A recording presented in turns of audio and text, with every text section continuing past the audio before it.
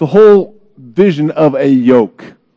We don't see that much anymore. Maybe if you're driving in Amish country, you may see a team of 2 draft horses pulling something, but we don't see that much anymore. It's now John Deere and tractors and all that stuff. But that was a very vivid image during the first century. And so we're going to do that. I've spared no expense to make a perfect first century replica of a yoke. So team number 1, will you make your way up here, please? Joey and Ethan, thank you.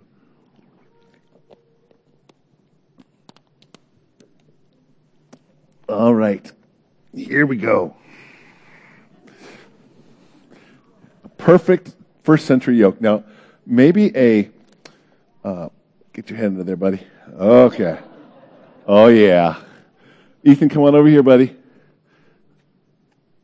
Oh, yeah. Okay, now you might want to put it on hold it there. Okay. Yeah, look at this team. They're good looking, aren't they?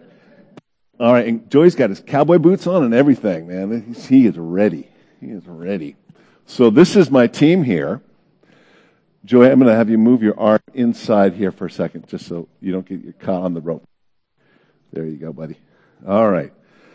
This is my team.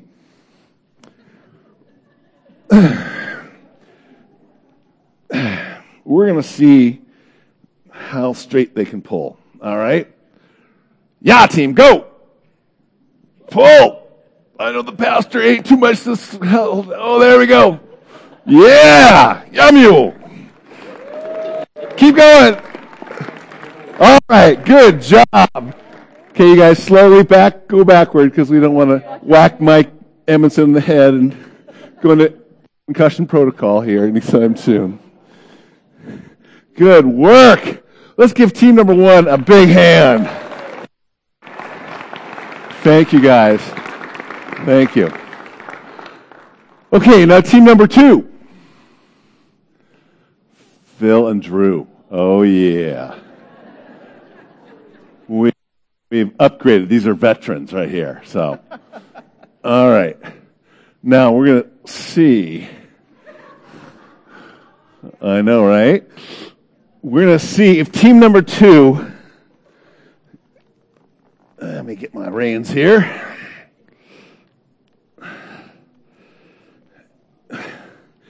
Can pull together and pull straight.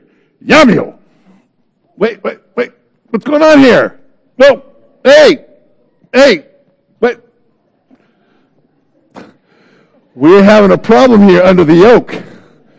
What is the problem? Okay, let's stop before someone gets injured and we need to call 911. Thank you, gentlemen. Appreciate it.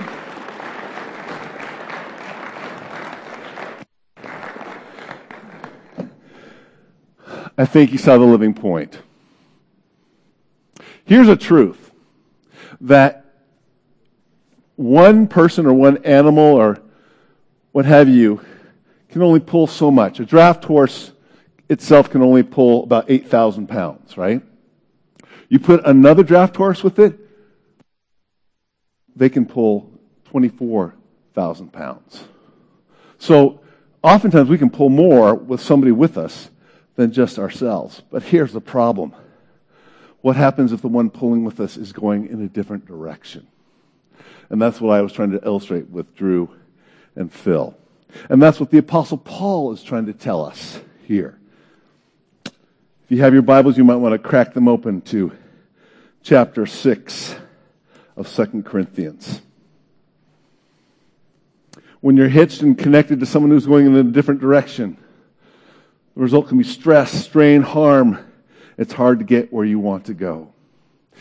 Right now, we just came out of a section in chapter 6 earlier where Paul's basically saying, I'm doing whatever it takes to spread the gospel.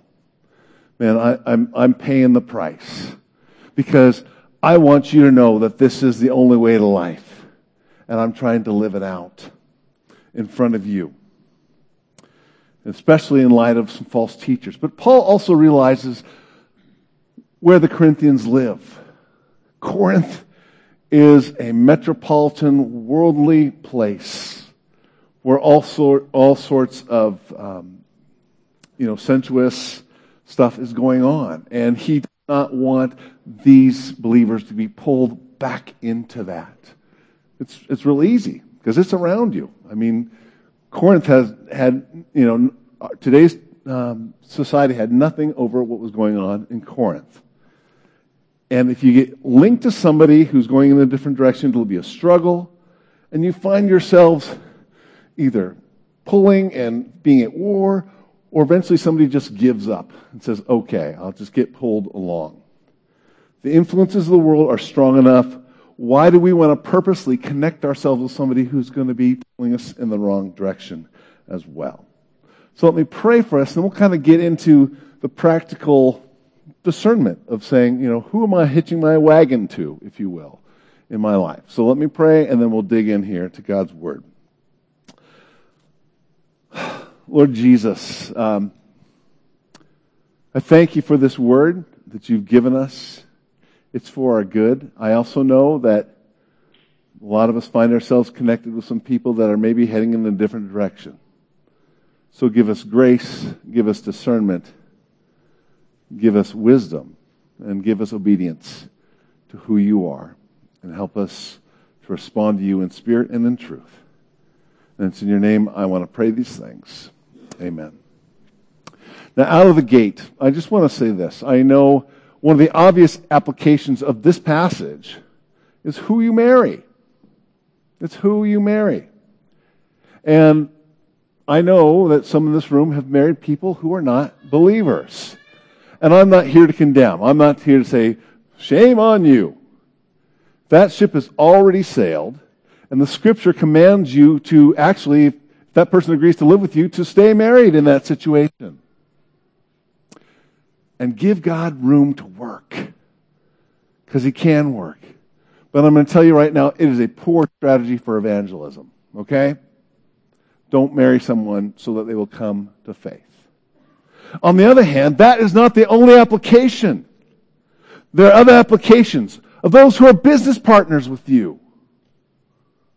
They will affect how you do business when you're partnering with them, if they're going in a different direction. Those who you're employed with, your fellow employees, how do they affect you and how they do their practices? Friendships, people that you're hanging out with, and you have fellowship, and they say, hey, let's do this. And you say, no, let's do this. There can be a conflict there.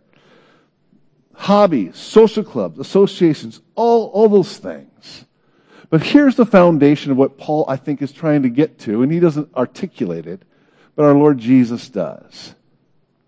Jesus is asked, what's the greatest commandment in all the Scriptures? And this is how he responds in Matthew 22, verse 37. Love the Lord your God with all your heart, all your soul, with all your mind. Basically, with everything you have, all that you are. And here's the question. Will partnership with an unbeliever help me to love the Lord more, or will it draw me away? That is a legitimate question you need to ask yourself in the big picture. And this is what Paul has in mind.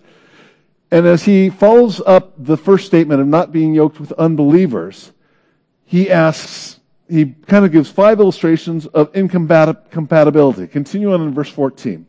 For what do righteousness and wickedness have in common? Or what fellowship can light have with darkness? Or what harmony is there between Christ and Belial? Or what does a believer have in common with an unbeliever? What agreement is there between the temple of God and idols? So these 5 questions really lead to some deeper questions about who we find ourselves entering into binding relationships with. And here's the first question, I think, that comes to mind, is who is in charge?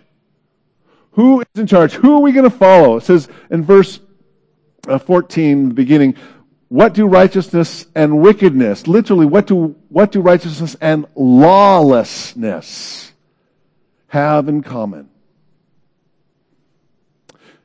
Earlier in chapter 5, in putting our faith in Christ, we are saying, His love compels me to follow Him and to make Him known. To live for Him and not myself in verse 15. and that I am a new creation in Christ. I'm not living that old life, verse 17, and that He is my righteousness. He is my righteousness. In contrast, the one who is lawless has chosen to be a law unto themselves. The one who is lawless has chosen to be a law to themselves. They are not under the gentle yoke of Jesus in His righteousness, but they act, they live, they behave, they act on their desires, where they're calling the shots. They are in charge. And view submission to Christ as bondage. It is the idolatry of self-rule. I'm my own God. I'm in charge. Does it not ring true to the commentary at the end of the book of Judges? That everyone did what was right in their own eyes. That is our society right now. Whatever I think is right. Truth is subjective. Right? But how do you pull in the same direction when one wants to follow Christ and the other one wants to be in charge? It makes for some tough pulling, like we saw with Phil and Drew. Number 2. Will God's revelation of Himself transform you? Second half of verse 14. Or what fellowship can light have with darkness?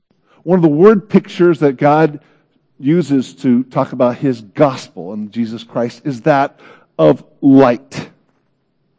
In fact, Paul earlier in chapter 4, verse 6, for God, who said, let light shine out of us, made His light shine in our hearts to give us the light of the knowledge of God's glory displayed in the face of Christ. In contrast, those who don't believe or are blinded, if you will, are in the dark, who don't respond. It says in verse 6, the God of this age has blinded the minds of unbelievers so that they cannot see the light gospel that displays the glory of Christ, who is the image of God. I don't think this blindness is due to lack of information, like they've never heard. That's true, I think, for some folks.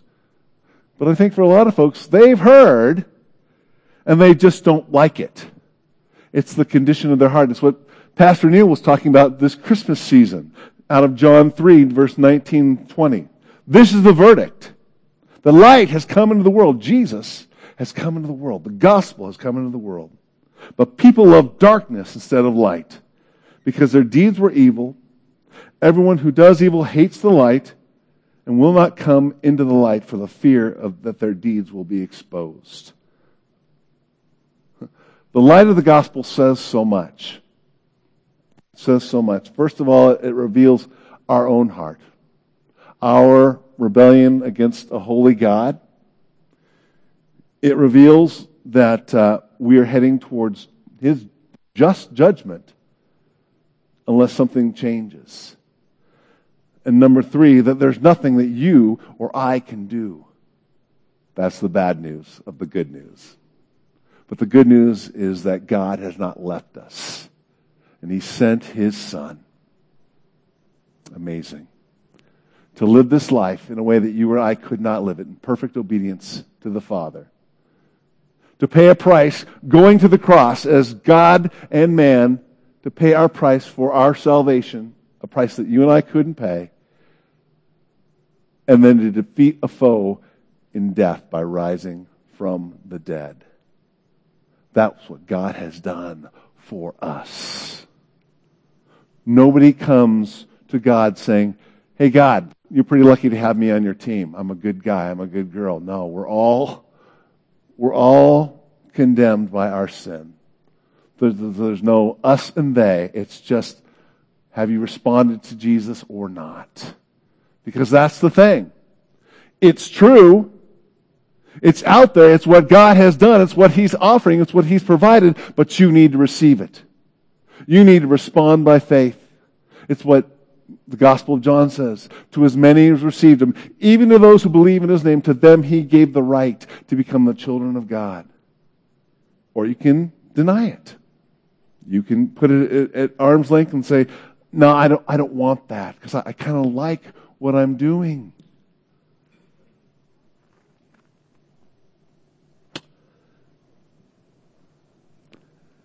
Jordan Peterson, the YouTube philosopher and what have you, if you've ever paid attention to it,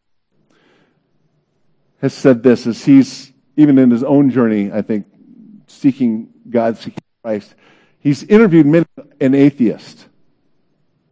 And in that pursuit, that honest conversation, it's like, so if you were convinced that God actually did exist, would you follow him? And the answer is no. For so many of them, I don't want to believe that he exists. Because that means I've got to respond to his revelation, and I don't want to. I kind of like being in charge. This is our first problem. When a Christ follower is hitched to somebody who wants to ignore, even deny that what God has revealed, both of you are following down different paths, and that's a place for conflict. Number 3, will you live for what is priceless or for what is worthless? Verse 15, what harmony is there between Christ and Belial? Now, I don't know if I'm pronouncing that correctly. I'm taking my best guess. But it is a transliteration of a Hebrew word which basically means worthlessness. It's worthless. It's used of people. It's used of things that are not worth following. It also is a connotation to the God of the forest, or the God of, worshiping creation. So are we partnering with somebody who's living for the eternal priceless value of what Christ has brought in his kingdom and even given us the participation in his ministry of reconciliation? Or are we living for this world, which is passing away, which is falling apart, which is fleeting? Just visiting with a sister beforehand, just brought in a mechanic to fix her furnace, and no longer, 45 minutes later, it broke down again. Had to call it back, and I just said, I'm so sorry, sister. It's the problem of living in this broken world. And ultimately, as far as eternity is concerned, at the end of the day, it will be worthless. And I'm not saying that creation is not good. It is beautiful. God made it, but it is sin sick. It is affected by the mar of the fall of mankind in sin. And it groans. Creation groans for it to be redeemed and remade. And God has promised a new heaven and a new earth. God is not anti-materialism. He just wants to breathe his perfection into it. He's going to bring a new heaven and a new earth.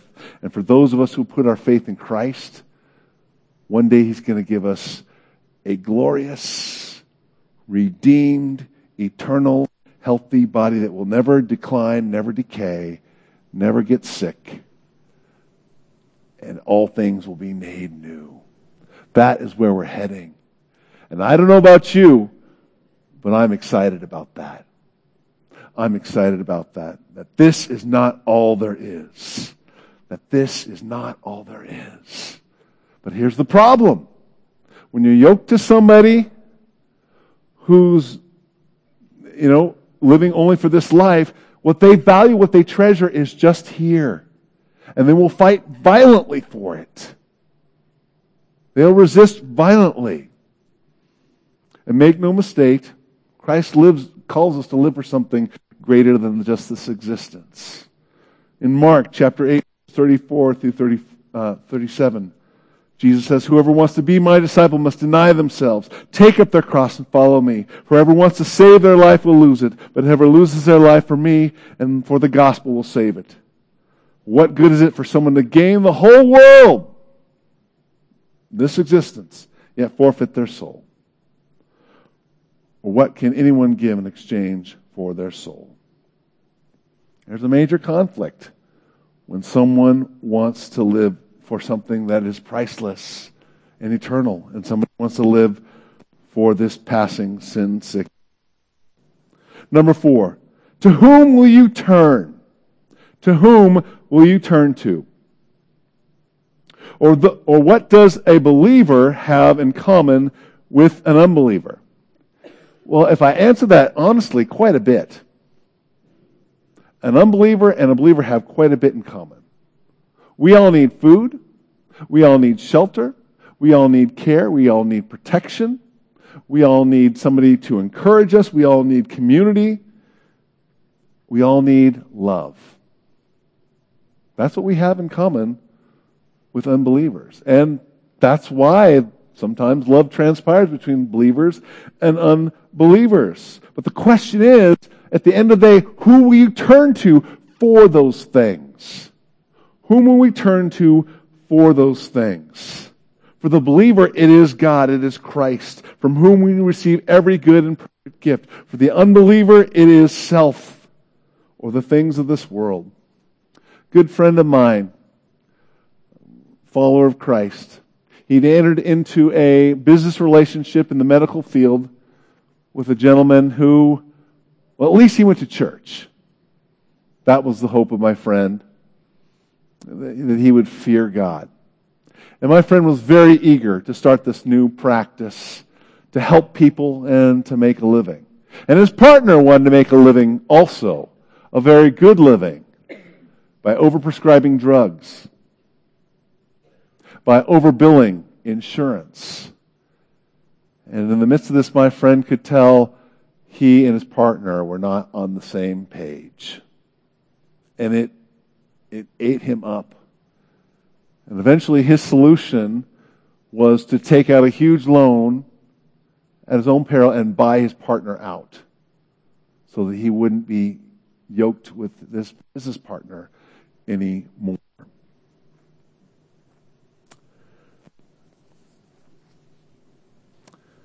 When things are difficult, who do we look to?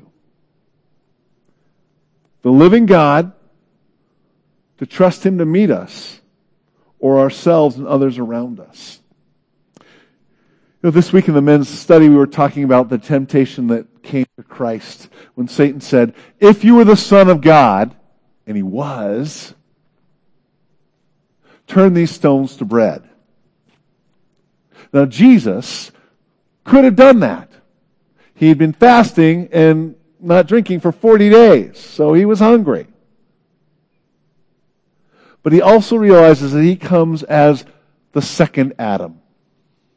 And what did the first Adam do? The first Adam looked to himself to provide for himself, to give himself wisdom. He knows he's coming as the second Adam to live in perfect obedience to the Father. And so his response is not to meet his need himself, but to look to the Father. For man does not live by bread alone, but by every word that proceeds from the mouth of God. If our Lord Jesus found himself needing to be in dependence upon the Father, how much more you and me? To whom will we look when things get hard, when things get difficult? If there's not an agreement on whom you're looking to sustain life, then there will be a conflict with that partner, and conflict will ensue. Last of all, how do you please God? How do you please God? Verse 16. What agreement is there between the temple of God and idols? For we are the temple of the living God. Now there are two comments or observations I want to make about this particular thing. Number one, idols are lifeless things made by mankind that at the end of the day cannot deliver what they're being hoped to do. Whereas our God is the living God. Not a dead God, not an idea, the living God, who invites us to come into His throne room of grace and to seek Him in our time of need. He wants to be intimately involved with your life and my life. And if things are a little crazy, maybe we shouldn't beat ourselves up and saying, boy, I should have planned better. Maybe we should say, you know what? This is exactly where God wants to meet me. The second thing, though, is just the difference of worship. When pagans worshipped an idol, they would enter into what was called opening the mouth of God.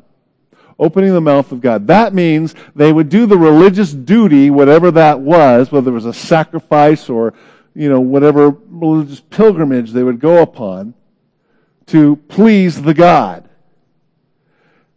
Now, God, I have scratched your back, now scratch my back. Make me fertile. Make me prosperous. Give me good fortune. It's a quid pro quo relationship. I follow you for what you can give me. That's how to please the God. For the believer, you and I are the temples of the living God. God comes to live within us. The living God comes to dwell among His people in His tabernacle or His temple. That's how He did it in the Old Testament. And with the new covenant, He comes to dwell in you and in me. To make His residence in us. And not only that, to live His life in us and through us. To do in us what we cannot do ourselves. I've quoted this passage many times from this pulpit, and I probably will again. But Galatians 2:20, where the Apostle Paul says, I've been crucified with Christ. It's no longer I who live, but Christ who lives in me. And the life which I now live in the flesh, I live by faith in the Son of God who loved me and delivered Himself up for me. Or as he says in Galatians 5:16, so I say, walk by the Spirit, and you will not gratify the desires of the flesh. How to please God is to say, Lord Jesus, let me cooperate with you. Do in me what I cannot do myself through your Holy Spirit. Bring forth a fruit of love, of joy, of peace, patience, kindness, goodness, faithfulness, gentleness, and self-control. I don't know about you, but when I'm ticked off and mad, that's not what's coming out of me and out of my flesh. But if I let the Holy Spirit have His way, suddenly God is doing in me what I cannot do myself. That's how you please God. You see, some of us might find ourselves in partnership with people who are very religious. They're very religious. But the way they follow God is kind of a quid pro quo. Hey, I go to church and I, do these things and I, what have you, but I expect God to put out, to meet me, right? Again, it's a quid pro quo. Whereas the follower of Christ says, Jesus, here I am. Have your way in me. Let me move with your Holy Spirit. Because I am the temple of the Holy Spirit. And that's why God is so insistent upon even sexual fidelity and sexual purity. Because we are the temple of the Holy Spirit. He wants us to be a pure temple for Him. Different approaches in following the living God might bring conflict. Those who seek to follow God for what He can give them versus those who seek to say, Lord, come have your way in me. And the applications are numerous, people. We can start with those who have married unbelievers. Don't get discouraged. As long as there's breath in the lungs, God has room to work and change hearts. Again, I just say it's a bad form of evangelism. God is not obligated to save your spouse, but in His grace, He may do so. Those of you who are single and looking for a spouse, I would say don't settle for the least common denominator because the person has made a profession of faith. Make sure they're following in the same direction. A brother or sister who's to go into full-time ministry or the mission field might have gotten sidetracked because of who they ended up marrying, because they said, well, that's not my call. You have to be equally yoked going in the same direction. High schoolers, I have something to say to you. Who you are interested in has to go beyond that he or she is cute. Okay? This is the question you need to ask. Because you don't know where that relationship is going. And then engage him in a Christ-honoring way in all purity. Middle schoolers, I got something to say to you. Who are your friends? Who you hang out with is who you're going to end up being like. Show me who your friends are, and I'll show you what you'll probably be like in 5 years. Who are you partnering with in that? Business partners. Money can't be the last arbitrator. The almighty dollar cannot rule in your business practices. If Christ is not part of it, you maybe need to think about a different partnership. Those of us who are fellow employees, are we getting connected in gossip about people in the office? Are we laughing at off-color jokes? Are we demeaning fellow employees that we think are the lepers of the social food chain at work? And those of us, and it's getting more and more difficult, folks. So I'm not saying this is easy. I'm just saying you're going to have to pay attention. Your employer, are they asking you to do something? Are they asking you to cook the books along the way? Or are they asking you to do something that this world says is right, but God says is wrong? To affirm something that you know that God says is an abomination? Or is your job just saying, this needs to be your first priority? It cannot be. It cannot be. It has to be Christ. And then, just as far as our hobbies and getting involved in that, I enjoy some hobbies, but I also know that those things can become idols if I let them become too important. Whether that's fishing, whether that's sports, whether that's boating, whatever it is, those are entertainment. They are amusement. But folks, they are not going to last. So let's be careful what we connect ourselves with. And here's what I want to say also. God is not commanding us to go off and become our own little Christian commune and ignore the whole world. We have to be salt and light. In fact, Paul says that in chapter 5 of his first letter, verse 10.